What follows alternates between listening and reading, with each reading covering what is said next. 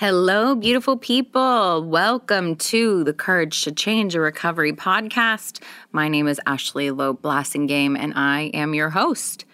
Today, we have Christopher Poulos, who is an attorney and the executive director of the Washington Statewide Reentry Council. Prior to his appointment, he served as the executive director of Life of Purpose Treatment at the University of North Texas, where he was also an adjunct professor of criminal justice. During law school, he served at the White House Office of National Drug Control Policy and the Sentencing Project. Poulos has advised United States Senator Angus King, independent in Maine, on addiction and justice policy, and served on several task forces related to criminal justice policy. He graduated cum laude from the University of Maine School of Law, where he was president of the American Constitution Society and represented children facing criminal charges as a student attorney in the Juvenile Justice Clinic. Prior to law school, Poulos overcame many obstacles, including tragic family losses, addiction, homelessness, and federal incarceration. He now dedicates his life to helping others overcome or avoid similar challenges, and he supports a public health-based approach to addiction. His work promotes equal access to the law and seeks to end mass incarceration and the collateral consequences now facing the tens of millions of people with criminal convictions. Chris's story is absolutely amazing. It brought about a lot of good topics, and we are so excited to have him share and take time out of his busy schedule to come and talk with us. So please enjoy Christopher Poulos. All right, episode 12. Let's do this.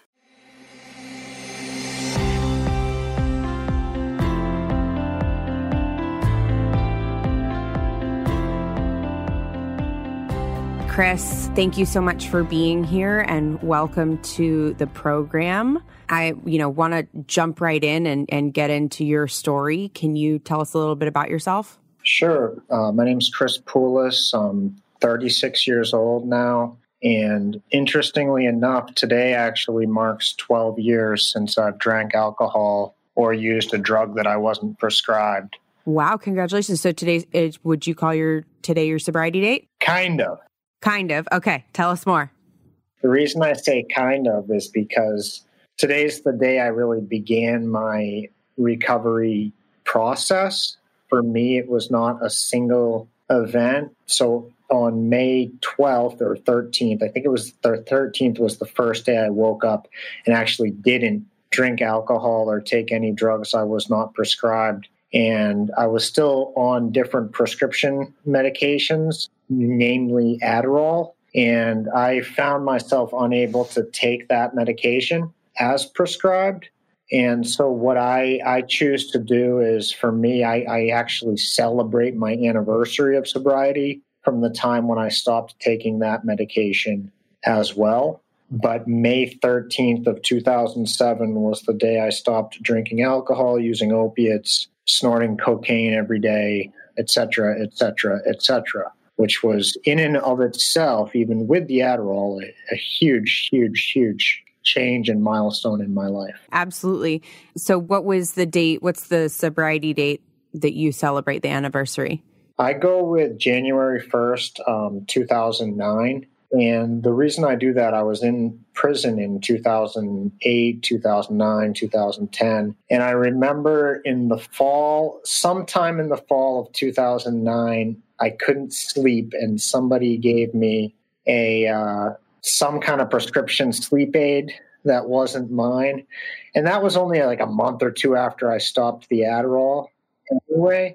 So I was like, you know what, I'm just going to go with January 1st, 2009, because I'm sure that the last time I took any pill I wasn't prescribed or anything was toward the end of 2008. So what happened? I actually smoked my last cigarette on New Year's Eve of 2009 too. So it's easy for me to remember that. I started smoking cigarettes when I was literally a little kid, and had my last rolled cigarette with a guy whose nickname was Carney because he worked in the carnival. And he and I snuck outside of the prison unit and smoked one last hand-rolled cigarette together to ring in the new year in prison. And since then, I haven't had a cigarette, and I haven't had any kind of drug that I haven't been prescribed, with the exception of caffeine and sugar. Yeah, well, congratulations on 12 years. It's huge, absolutely huge. How can you tell us? We now we've gotten a glimpse into kind of where you came from. Can you give us a little bit of background? How did you get to prison? How did things spiral out of control? Did you start off, snorting coke every day? No, I didn't. And although some people, their substance use accelerates really, really quickly, and actually mine did too, but it wasn't cocaine when I was still, a preteen and a teen. So when I was about 13 or 14 years old, it actually started with prescription pills. So I was prescribed Ritalin and then later Adderall, as I already mentioned. And my friends and I would crush up and snort Ritalin and Adderall, smoke pot, drink alcohol. Eventually, not that long after, got into different pills, including opiates.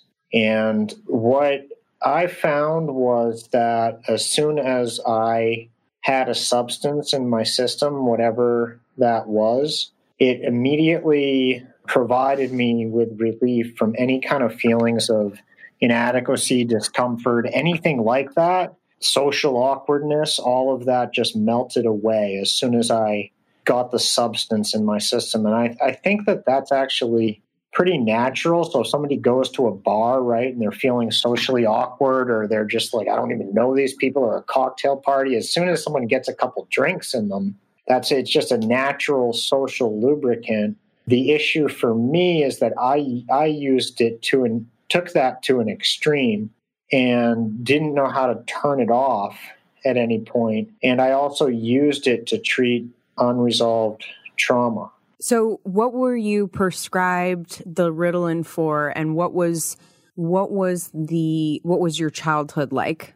So the Ritalin, at first Ritalin, later Adderall, it was for ADHD. I had trouble focusing. I still have an incredibly difficult time focusing. I've learned some different ways, non-medication ways, to cope with it. My childhood was similar, I guess, in a lot of ways to a lot of people. I, had some advantages. My grandfather was actually my mom's stepdad, was an attorney, and he, kind of took me under his wing on one hand. And then on the other hand, I didn't know my own father. So my mom was a single mom growing up. My birth dad still, to my knowledge, suffers from a severe untreated mental illness and substance use disorder. And we've never been able to develop any kind of healthy relationship. So did you understand that was what the issue was as a kid, or did you just think that he didn't want to be around?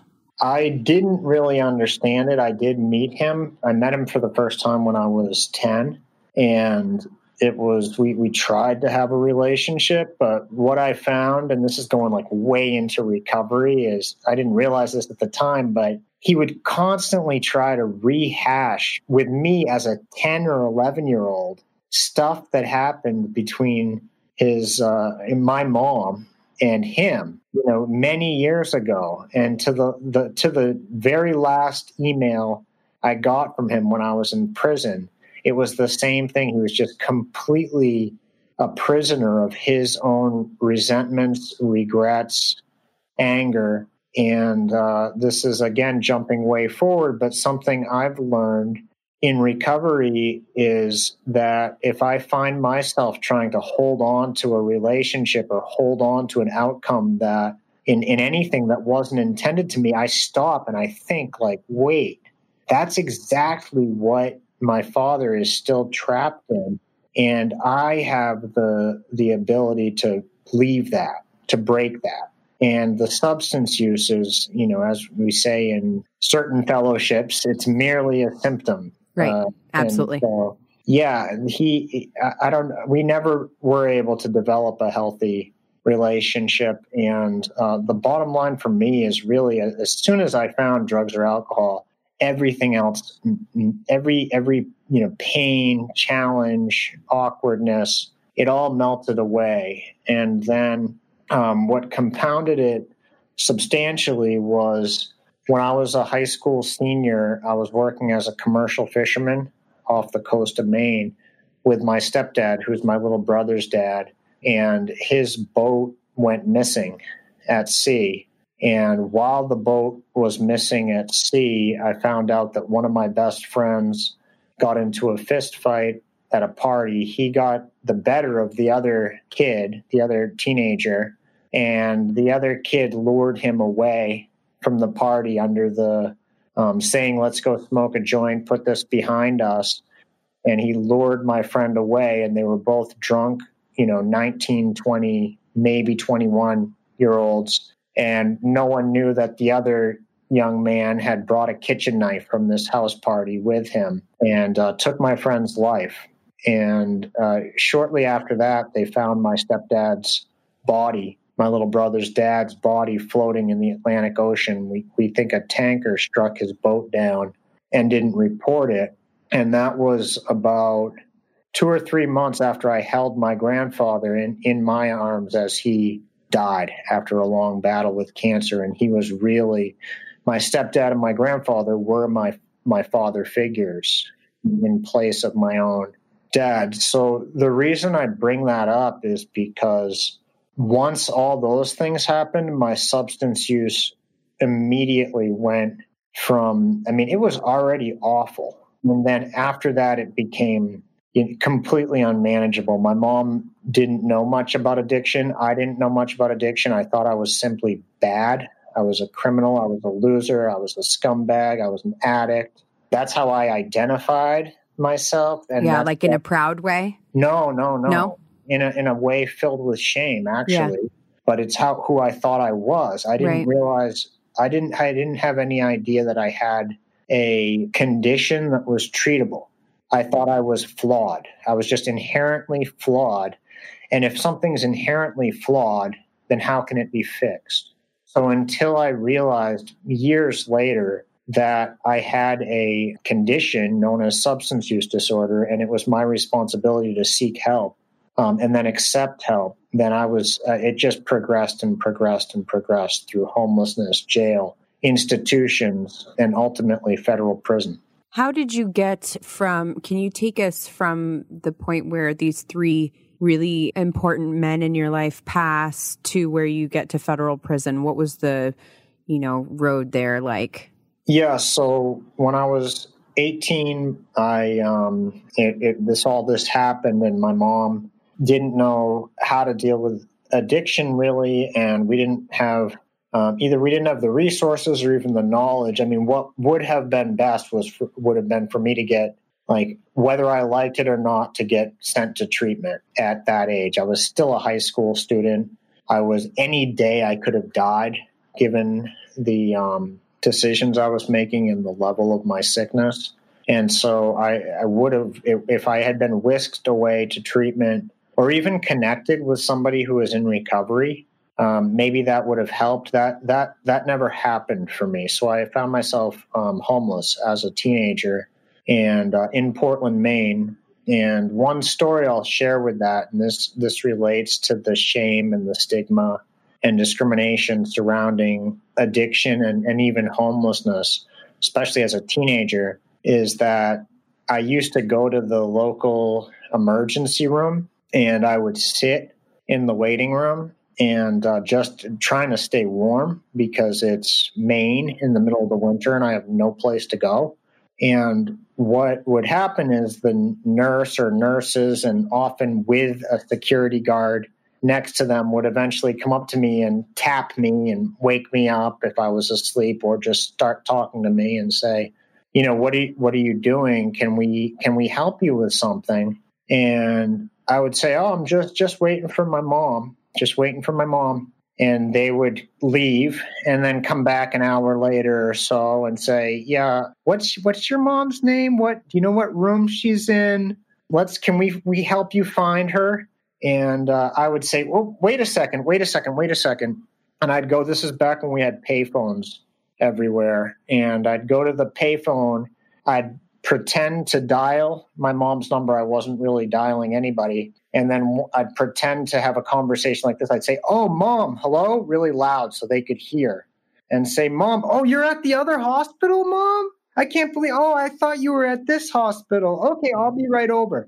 And then I would make sure the nurses and the security guards see me. And I'd say, oh, I'm so stupid. I'm at the wrong hospital. Okay, I'm going to leave now. Thank you. And it was because I was too ashamed and scared to just say, hey, I'm a high school student. I'm 18 on the dot. So I'm technically an adult, but I'm still a senior in high school. And I don't have anywhere to sleep. I'm really sick. What can you help me? I couldn't say that. And so what I did was I thank God for my grandmother. She took me in, and then my mom would take me in too from time to time. But I never addressed the underlying issues. And I sold pot as a teenager, and in my early 20s, I discovered cocaine. And I also discovered very quickly that it's incredibly expensive. And so there was no way I could sustain a cocaine addiction without any, unless you're a stock executive or something like that. I don't know how you could, unless you're up to something. And so I started selling small amounts of cocaine to support my own habit. And within just months, not years, that grew to the level, and through the people I was connected with more than me, myself, the federal government took an interest in our activities. Took an interest. I like it. Yeah. And that's how that began. And then in 2007, May 12th, 2007, I actually got to a point there were some external things happening. Like we knew that the government was watching us and there could be serious charges. Of course, that had become normal, like court arrests, handcuffs, they had become routine. And I've learned now that it's not like normal. I shouldn't say normal people. I should say people that don't have a problem. That don't have a problem aren't like, oh, I've got court Tuesday. I'd love to join you, but I've got court again. No, it's like you say, like, no, I've got a haircut on Tuesday. Right. Make it at 2. Let's do it at 3. Right. We would say that for a court, or like, oh no, I got to go turn myself in for I'll see you in a week. Yeah. And that became routine, which is so unnatural for humans to have court and incarceration become routine. And anyhow, I got to a point where when I was 24, the substances could no longer provide the relief. So even when I was, there was one pivotal moment, I accidentally discharged a firearm in my apartment while I was intoxicated. Thank God, no one was hurt. It could have been a terrible situation. I could have killed a neighbor or something like that. And about a week after that happened, the neighbors and the police connected the dots that it was a gunshot that had gone through my ceiling. And they were searching my house. It was actually Easter, I think, but it was sometime in the spring of, it was Easter Sunday in the spring of 2007. And I showed up at my house and they told me at my apartment, and they said I couldn't go in. And I didn't know what to do except do what I knew what to do. I called one lawyer. He didn't answer. So I gave up and I went down to the local bar and started drinking rum. And I drank glass after glass of rum with just the tiniest hint of soda on top. And I probably had 8 pint glasses of rum, which normally I would be, even with the tolerance I had, you're going to be drunk after that much alcohol. And I didn't feel a thing. I just still, so there's, I think some people can, anybody, it doesn't matter if you have a substance use disorder, recovery, whatever. Anytime we do something really bad that we feel really bad about as humans, particularly if we get caught, we get that terrible knot in our stomachs, right? That's just a natural human thing. And my way of relief from that was not like rectifying the situation or anything, or like making amends, or it was simply pouring drugs and alcohol down my throat or up my nose or into my veins. And that day it didn't work. And that's when everything began to shift for me. That what must have been Easter's in April, right? So yeah. And then I tried it for a couple more weeks, tried to get high, tried to get drunk, and nothing major came of. I had a couple more misdemeanor charges out of the gun going off, but nothing major came of it. But that was the point where I realized I needed to either die or seek help, professional help. And I went to my doctor, a psychiatrist, who normally I would go in and just give this normal song and dance for all the different pills I was prescribed.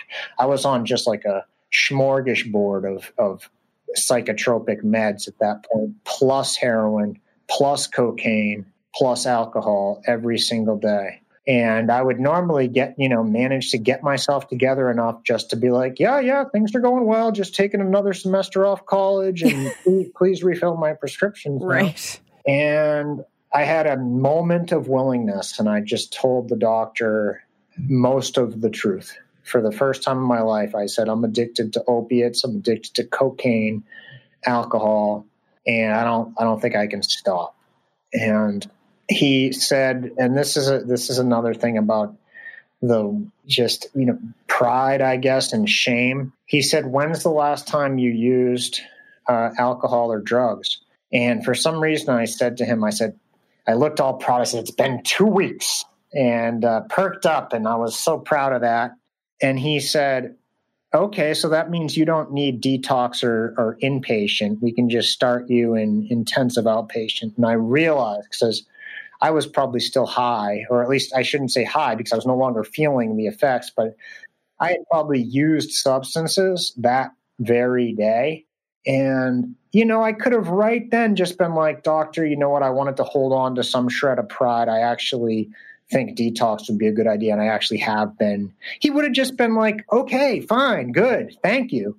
But to me, I could not admit that. And so what happened was he did not order detox. He did not send me to inpatient. And my mom, God bless her, same mom that kicked me out when I was 18 years old, I'm now 24, she welcomed me home, and we put a mattress on the floor of empty bedroom in the family home. And for about 3 days straight, I went through the process of having alcohol, benzos, opiates, and cocaine all leave my system simultaneously. Incredibly dangerous. And it was awful. I was hallucinating. I won't share all the physical effects. If people are interested, they can Google it. But I do remember something that's not that gross, but it just every few hours I remember having to change the sheets just because they were drenched with sweat, and then flip the mattress over and remake the bed. And I remember hallucinating. And I can say that through treatment, through a 12-step program, and through God's grace, I have not had to have that experience again since then.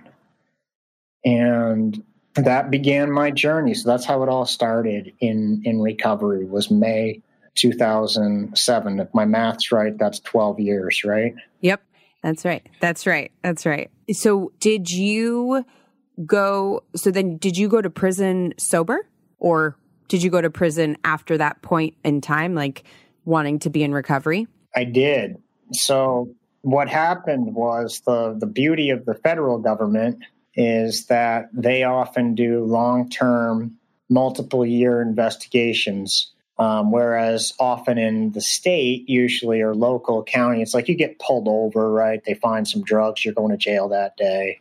It doesn't really work that way with an FBI and DEA investigation. And that's what I was subject to. So what ended up with, I didn't fully know. About, 8 months, maybe 10 months, a few months into my sobriety, I had gotten a job. Again, I was still struggling with the Adderall, but to me, that's like someone having an O'Doul's rather than mainlining heroin is like pretty good progress. That's definitely amazing progress. And so I got a job. I was in the process of getting back into college, and I was living at my mom's. She took me back in now that I was healthy. And I got a private phone call, and the guy said, God, I don't even remember his name now, but the person said, we'll just say Mike because I can't remember the guy's name right now.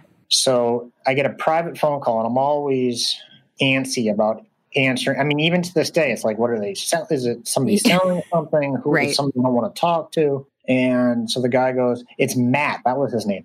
He goes, hey, man, it's me, Matt.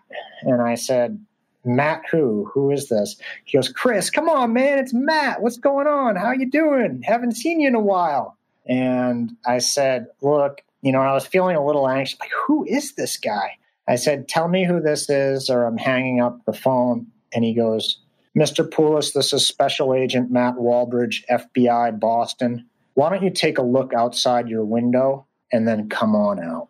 Just like that. And I'm at my mom's house. My little brother's playing with his friend. At this point, they're hiding.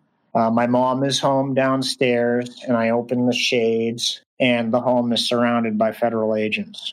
And this is 8 months into your sobriety, your recovery. Yeah, and they knew it too. They were still watching. They knew that I had made some positive changes, and they brought me straight to it's really interesting. The federal government, they don't bring you to jail first. You go right to court. Like, you're eating your oatmeal, and then next thing you know, you're in front of a federal judge, and they're reading off the indictment to you. And I was indicted on 5 federal charges for cocaine trafficking, cocaine distribution, and possession of the firearm. So, wow. So then you go to federal prison. Where did you go? What prison did you go to? What state were you in? Maine?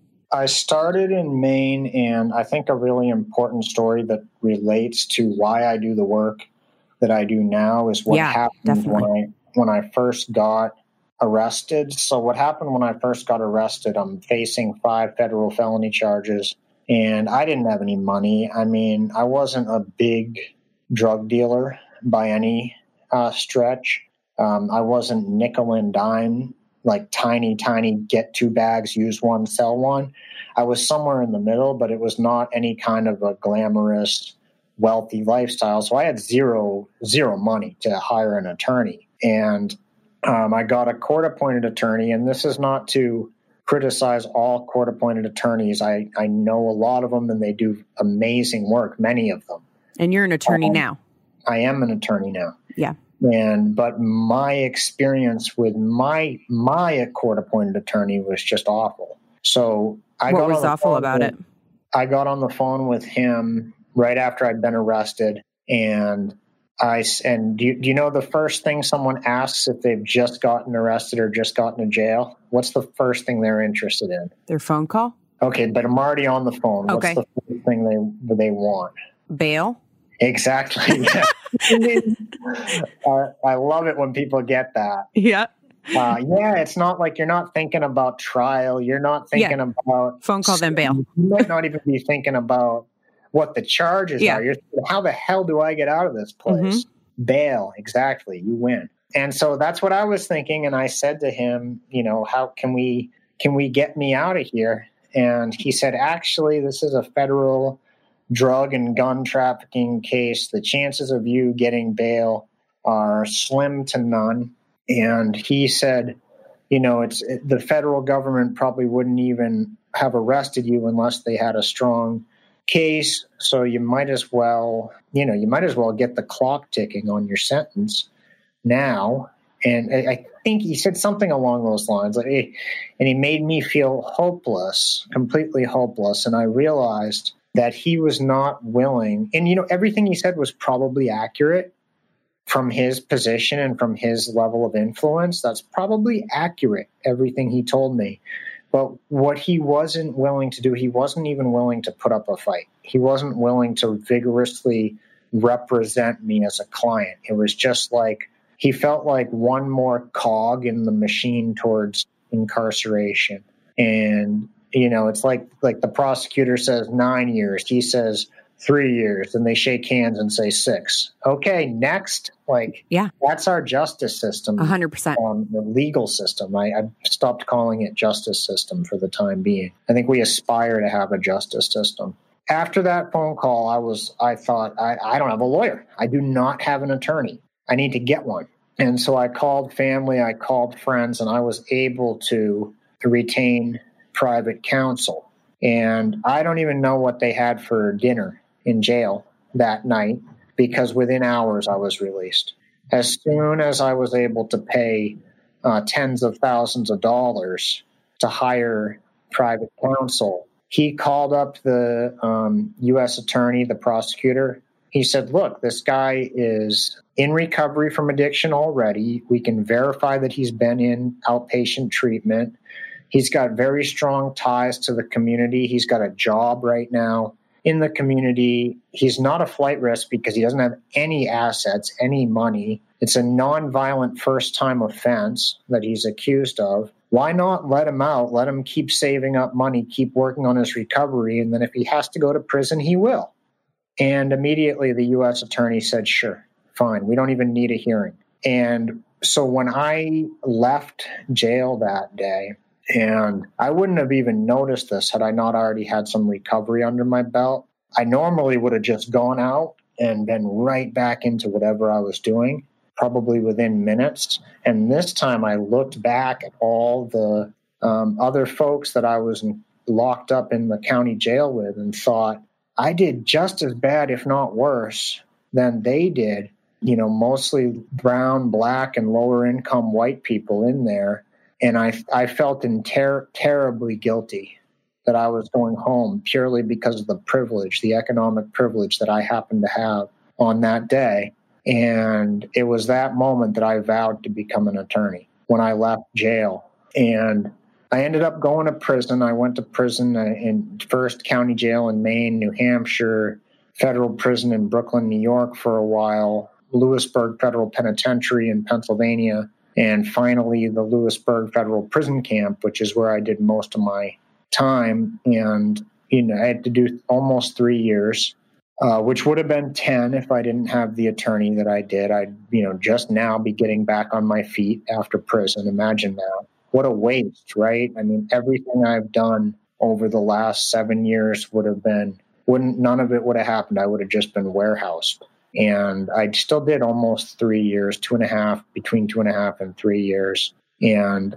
during that time, I had to decide, am I going to say screw it and revert back to my old lifestyle, or am I going to stick with it?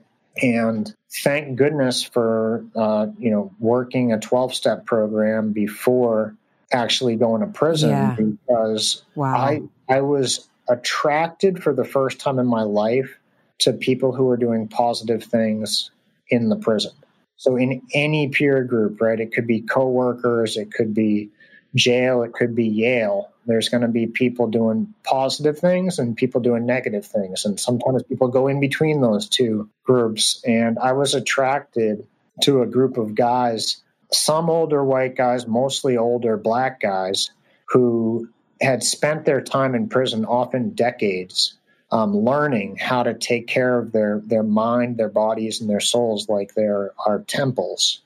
And that was something I had never been exposed to, or at least not interested in before. And so I started to really, really transform. One thing I can give jail and prison for credit is they got me off the Adderall, finally, because I was still holding on to that Adderall. I could not tie my shoes without Adderall, or I couldn't read one page in like a James Patterson novel without Adderall. But I was sitting in a jail cell and I thought, if not now, then when? Right? Like, if I'm not going to finally get off amphetamines entirely, then when? I've been on this stuff since I was 12. And so I tried it. And, eventually I could read a couple sentences, right? And then eventually I could read a page. Then I could read a James Patterson novel in a few days. And, eventually I could go to college, law school, and pass the bar exam without Adderall. So it was a process that took a decade. Hi, I'm Peter Loeb, CEO and co-founder of Lion Rock Recovery. We're proud to sponsor The Courage to Change, and I hope you find that it's an inspiration. I was inspired to start Lion Rock after my sister lost her own struggle with drugs and alcohol back in 2010.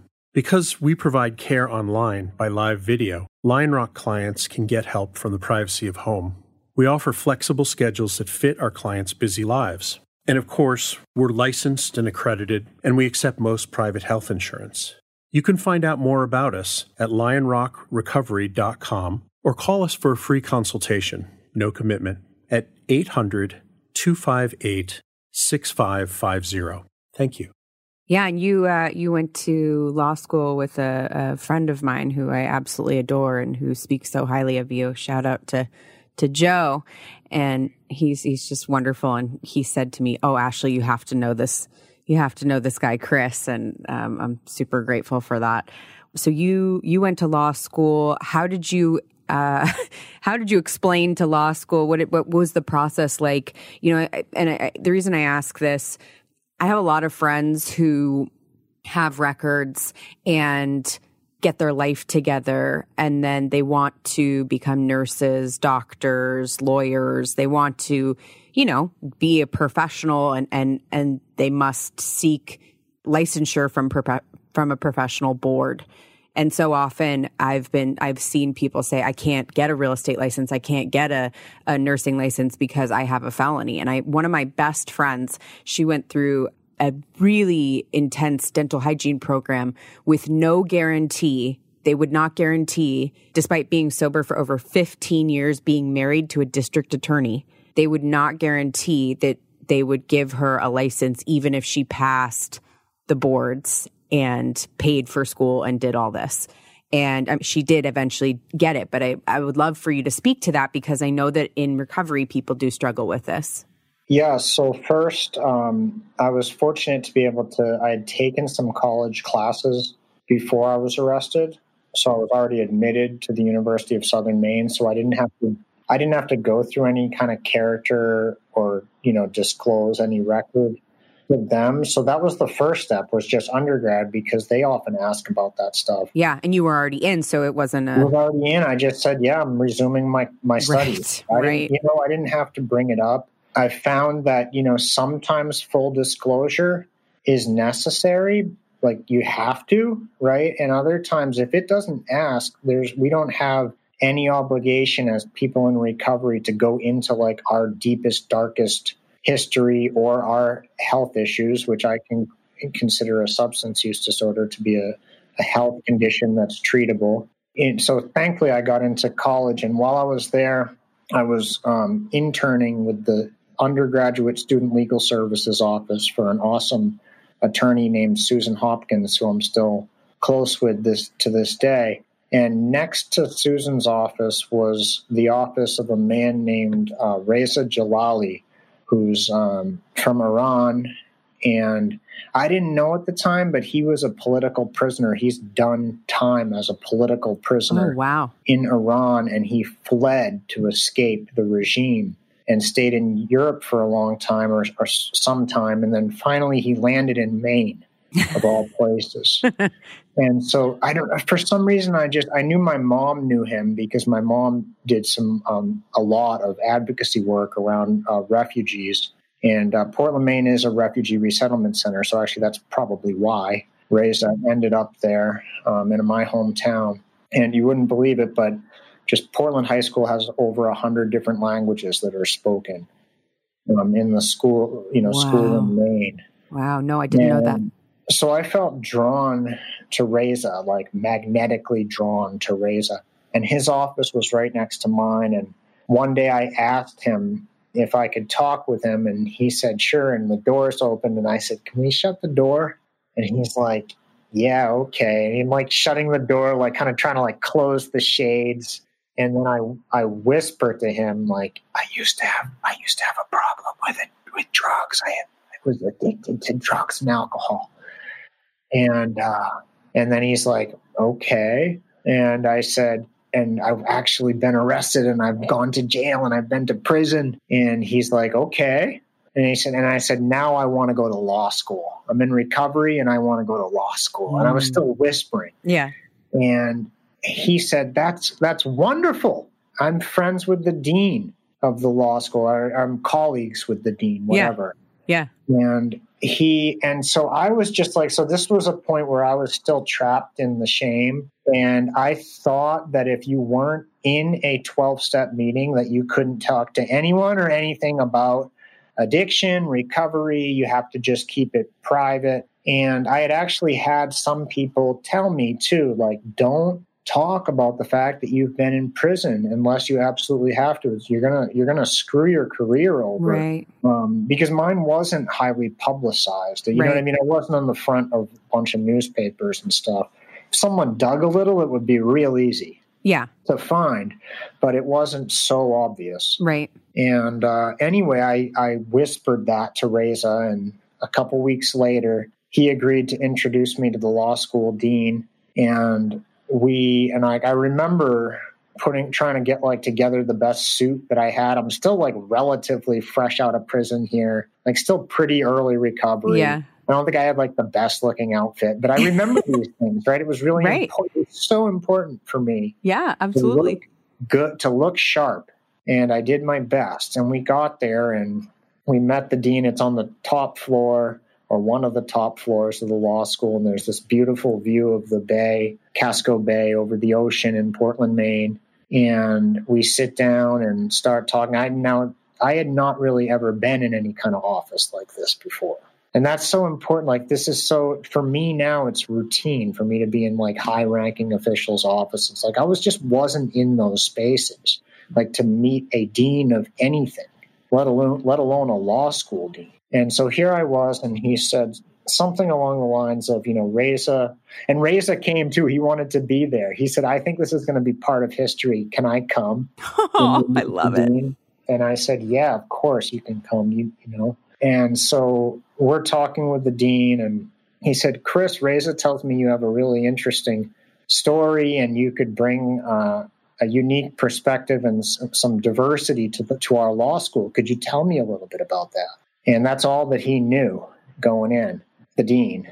And so I said, I was, my mom was a single mom. I kind of went through a little bit of the story that we started with. I said I was homeless for a little while, and he's like nodding along to this, like, okay. And then I told him I had issues with alcohol and drug addiction, but I was in recovery. But as soon as I said that, he was like, okay, a little less enthusiastic.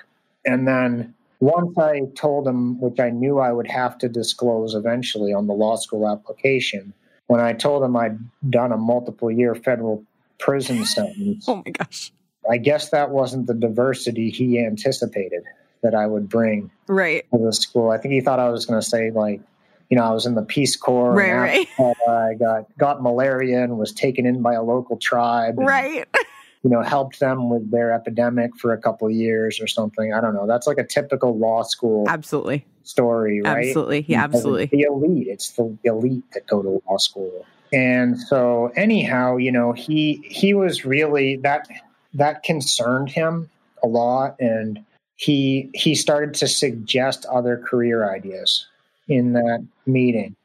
He said, couldn't you work in some kind of, maybe you could be a drug treatment specialist, or you could be a social worker or a counselor or something.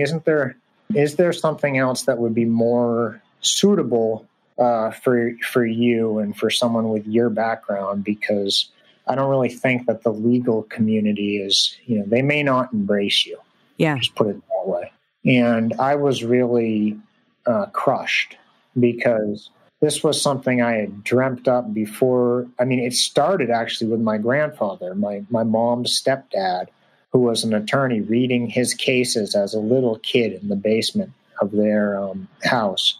But then I was unable to pursue that for many years due to my sickness. And so this was a dream that was born as a little kid. It was brought back to life in a cell. And here I am being told, he didn't categorically say no, but it was not very positive. It was really, really like, that's nice, but I don't really know if this is for you. And so what I did was, I think probably for the first time in my life, I stood up for myself in a assertive and respectful manner. And I chose my words very carefully. I said, "Dean, why didn't the judge give me a life sentence in prison?" And he was surprised by my question. He said, "I'm not sure. Maybe it was your criminal record or the conduct." And he said, "I don't know." And so I said, "Then, Dean, why are you giving me a life sentence here today?" Wow. Mic drop. And when I said that, and it was a little bit more of a conversation than just like that, but that's what I said. We talked about that and the idea of redemption and the legal system. And isn't the idea of the legal system here that you have a sentence, and then once you've paid your debt, you're supposed to be whole. And society is supposed to be whole as a result of the sentence, the fines, the probation, the fees, everything. When that's all done, shouldn't it be done? And so when I said that about the life sentence to him, I could see, when I disclosed the federal conviction and prison sentence, it was like a wall was built between us. Immediately, it went might as well have been on the other side of the earth from him. And it's how I felt. And when we had that conversation about the life sentence and redemption and the purpose of the legal system, a couple bricks fell off the top of the wall. He wasn't we didn't hug. And he was let's get you in here. Yeah. It was a slight shift within him. And I could see it happen. I mean, I think he was thinking internally, holy crap, did he really just drop some knowledge out on the whole purpose of our legal system in the country? Absolutely. And who am I to tell this young man that he's doomed, basically, with his goals? And so months went on. I did apply, and I'll tell you, they say in recovery, resentments are awful. The number one offender. Yeah, I mean, I'll tell you what, that resentment got me into law school. Oh, I believe it. Because I held on to that. I think resentments, if we let them consume us and destroy us rather than fuel us, then yeah, they're bad. But what happened was whatever fire within me, I went in. At first, I was incredibly discouraged when I left. I was really discouraged. But then I thought, you know what? I've been through more than this. And with that fire within me that I kind of learned from transforming while I was in prison, it was like out of control. It was burning. And I ended up, I had never gotten an A in a class before. I got my first A in a college Spanish class. It was really cool. It was this older, wonderful Colombian woman who taught us this intensive college Spanish class. And during our exam, she would bring us little candies, which was like little Hershey's and stuff during our exam. And of course, I had taught myself Spanish while I was in prison. I worked as a teacher and tutor to people from the Dominican Republic, Colombia, Puerto Rico, and Vietnam. And so I learned a little Spanish. I didn't have the grammar and everything down, but I had a head start on a college Spanish class. So anyway, I got an A. I had never gotten an A before. And this was right after that meeting with the dean. And I thought, oh my goodness, it's okay for me to excel. It's okay for me to do well. I can do well. I don't have to just survive. I can thrive. And after I got that A, I never got anything less ever again. So I had a 4.0 every semester for the rest of my college career. And then I went back to the law school, right? And with my application and with a solid LSAT score. And we could get into a whole conversation about standardized tests and how that furthers inequality. Oh, yeah. Oh, my gosh. I was able to, thankfully, had the time to take an LSAT course. Absolutely. And I did pretty well on it. above the average for the law school. And they the admissions committee had quite the discussion, investigation, and debate, but they ultimately voted unanimously in my favor. I love it. And guess who was on that admissions committee? Rajon? No, Raza. The dean. The dean. Well, yes, of course, the dean. Yeah. Yeah. And so he came around, in other words. Yeah.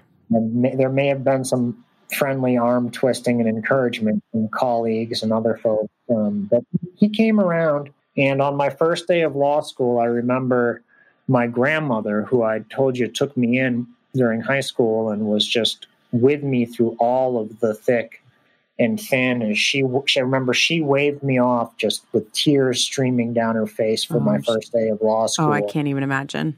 She visited me in jails, prisons, hospitals, mental institutions. I can't even imagine. How wonderful. And then just waving me off to my first day as a 1L. And I got to the law school, and the first person I saw was the dean. And he, to his credit, went right up to me, put his hand out, gave me a firm handshake, smiled, and said, "Welcome. I have chills. You're part of this community now. You're welcome here, and you belong here." Oh, I have chills. That's just absolutely amazing. And then how long you worked your way to the White House. So tell us a little bit about that. I know, and you have a book coming out as well, right?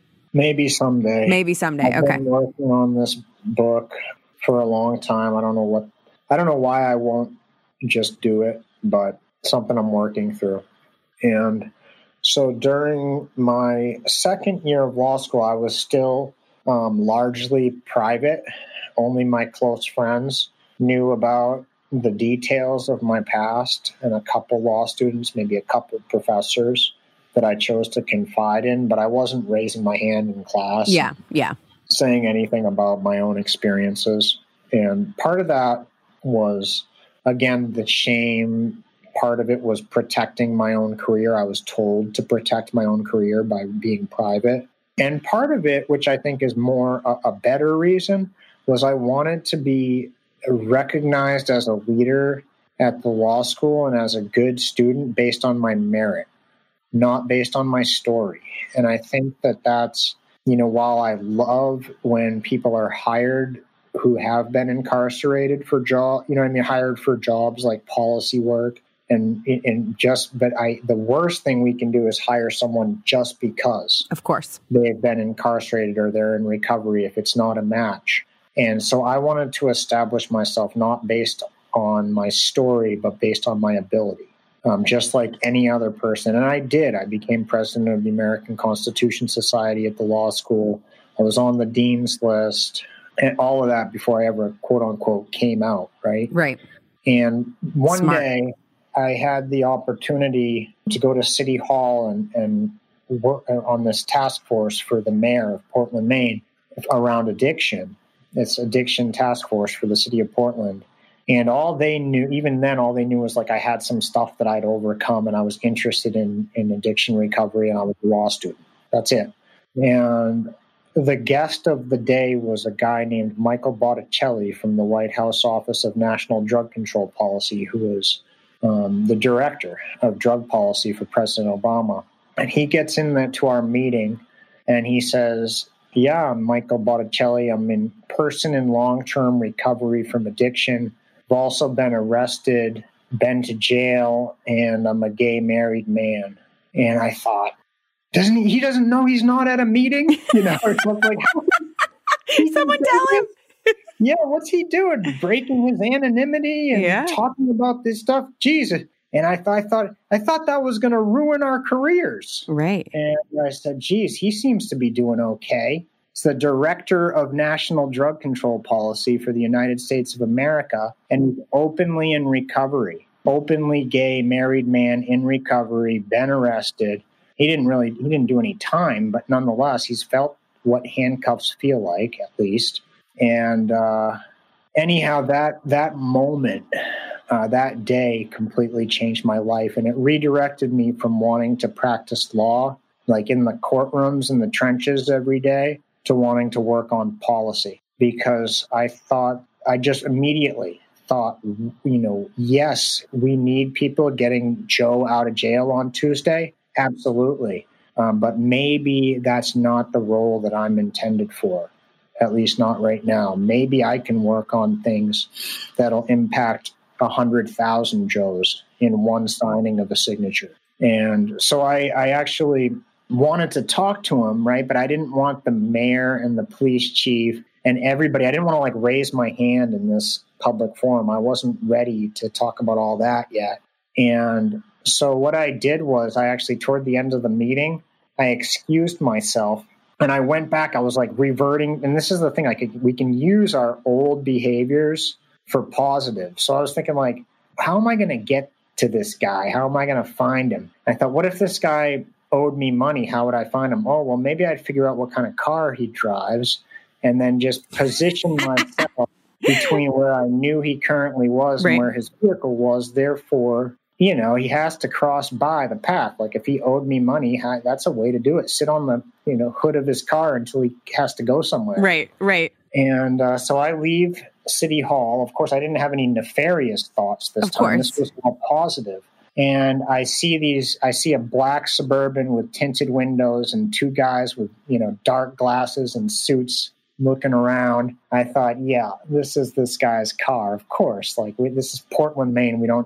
Anywhere, it's a good indication that it's a government official or somebody. And sure enough, so I'd stood around and by the City Hall, looking at the statues and tulips, just kind of loitering. And sure enough, he came out and I said, Director Barcelli, hey, it's Chris. I'm 20 feet away. I was just in the meeting, or I said, do you have a moment? And he's trying to register who I am. And he's got Secret Service guys with him. And he's like, oh, yeah, you were in the meeting, right? Yeah, sure, come on up. And so I, cautiously approached him. And I told him, I said, Director Barcelli, what you said in there changed my life. You being open about your recovery, I didn't know we could even do that. And I told him when I was, when President Obama was elected as president, I was sitting in federal prison watching that night. And now I'm in recovery. I'm in law school, and I'd love to come to Washington. And that's all I said. I didn't know what I was asking for. And that began the process, which took about a year for me to eventually get national security position clearance to serve as a law student intern at the White House Office of National Drug Control Policy. That is amazing. That is amazing. And where did that take you today? I know that you're working on reentry policy now, and that you're no longer in Washington. What does your life look like today?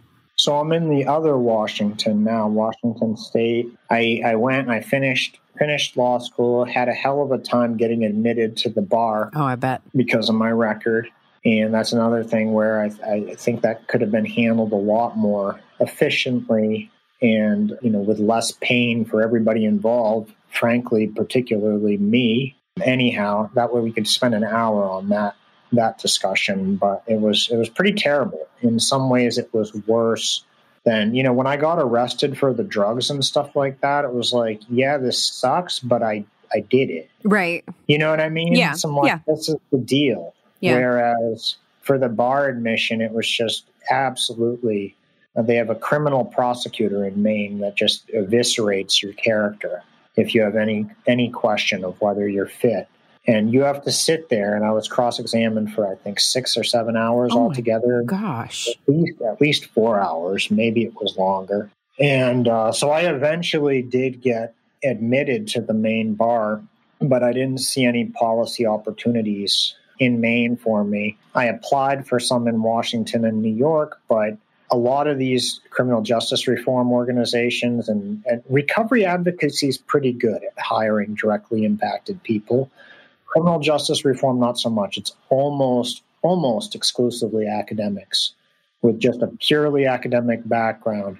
So if you're number one in your class from NYU and you wrote an amazing paper on bail, you're in, right? But if you graduated with honors from a regular law school and you've been in prison for 5 years and you have that lived experience, like, sorry.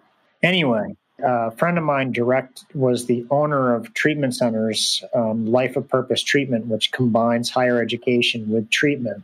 So I started in Texas directing an addiction. Straight out of law school, I went to being director of an addiction treatment center and a professor of criminal justice at the University of North Texas, teaching all future Texas law enforcement my thoughts on Oh, man, I love it. Criminal justice. And they let me. I told them, like, these are my views. They're like, go for it. We want these young people to get exposed to something different. So kudos to the University of North Texas for not being like, yeah, this is what Yeah. And so I went in and I questioned the drug war and I questioned our policies of trying to arrest our way out of a situation that's, largely needs to be addressed with a demand reduction approach.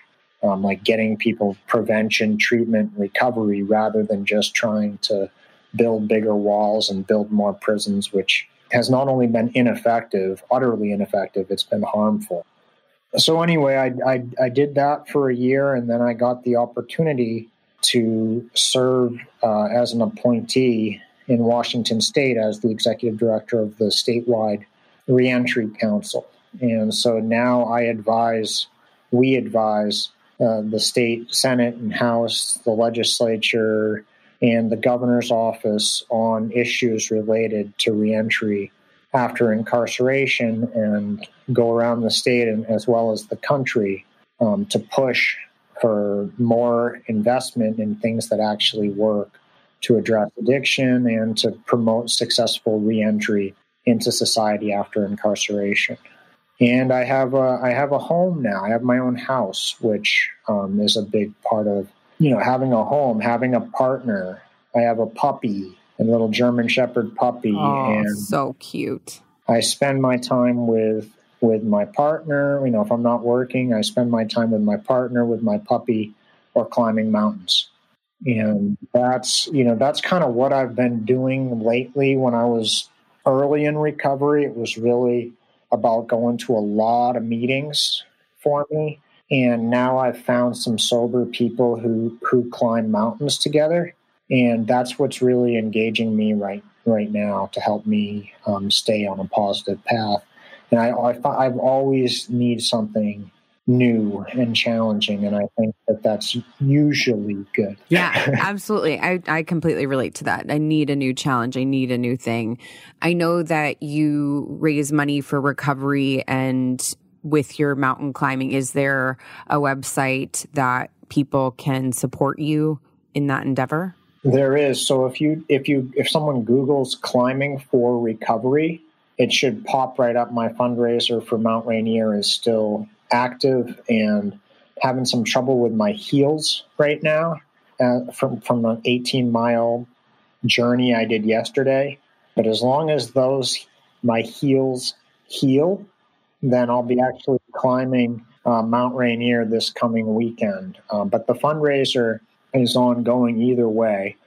And Climbing for Recovery, Christopher Poulos, the organization is called Recovery Beyond. And what it does is it helps, it takes people who are brand new to recovery and provides the normal stuff, or connects resources for the normal stuff like housing, treatment, etc., basic needs, but it also introduces participants to the outdoors and the fellowship and camaraderie and team building and independence that can come from that. And after 1 year in the program, the the participants actually do a Mount Rainier climb themselves. So the same thing we're doing kind of as the fundraisers, the actual participants who are coming out of homelessness.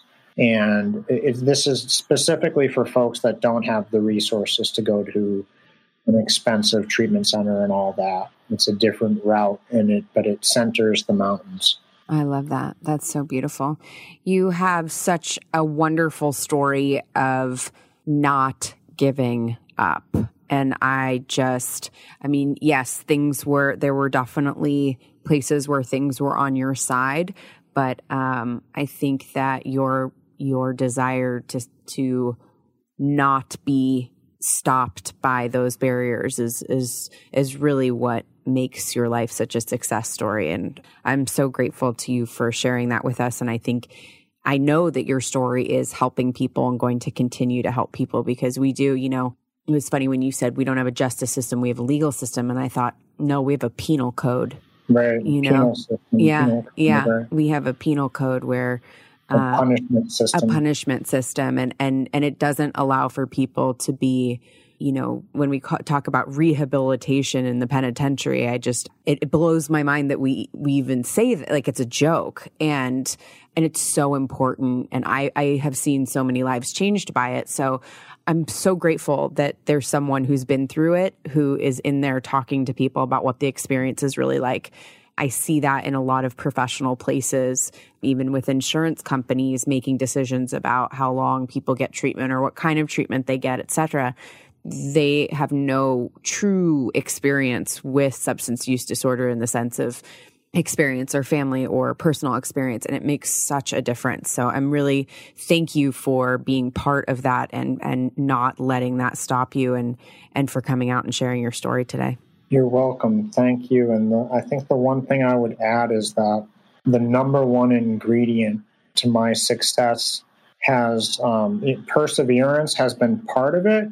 But the most important thing was becoming willing to listen to other people and becoming willing to ask for help, to ask people who had successfully completed things that I wanted to do, ask them how they did it, and ask them if they would show me. So find people that have what you want, ask them for help, and ask them to show you how they did it. And be willing to accept it. And whether it's, how to stop drinking alcohol, using drugs, or how to do something that you want to do. That's it.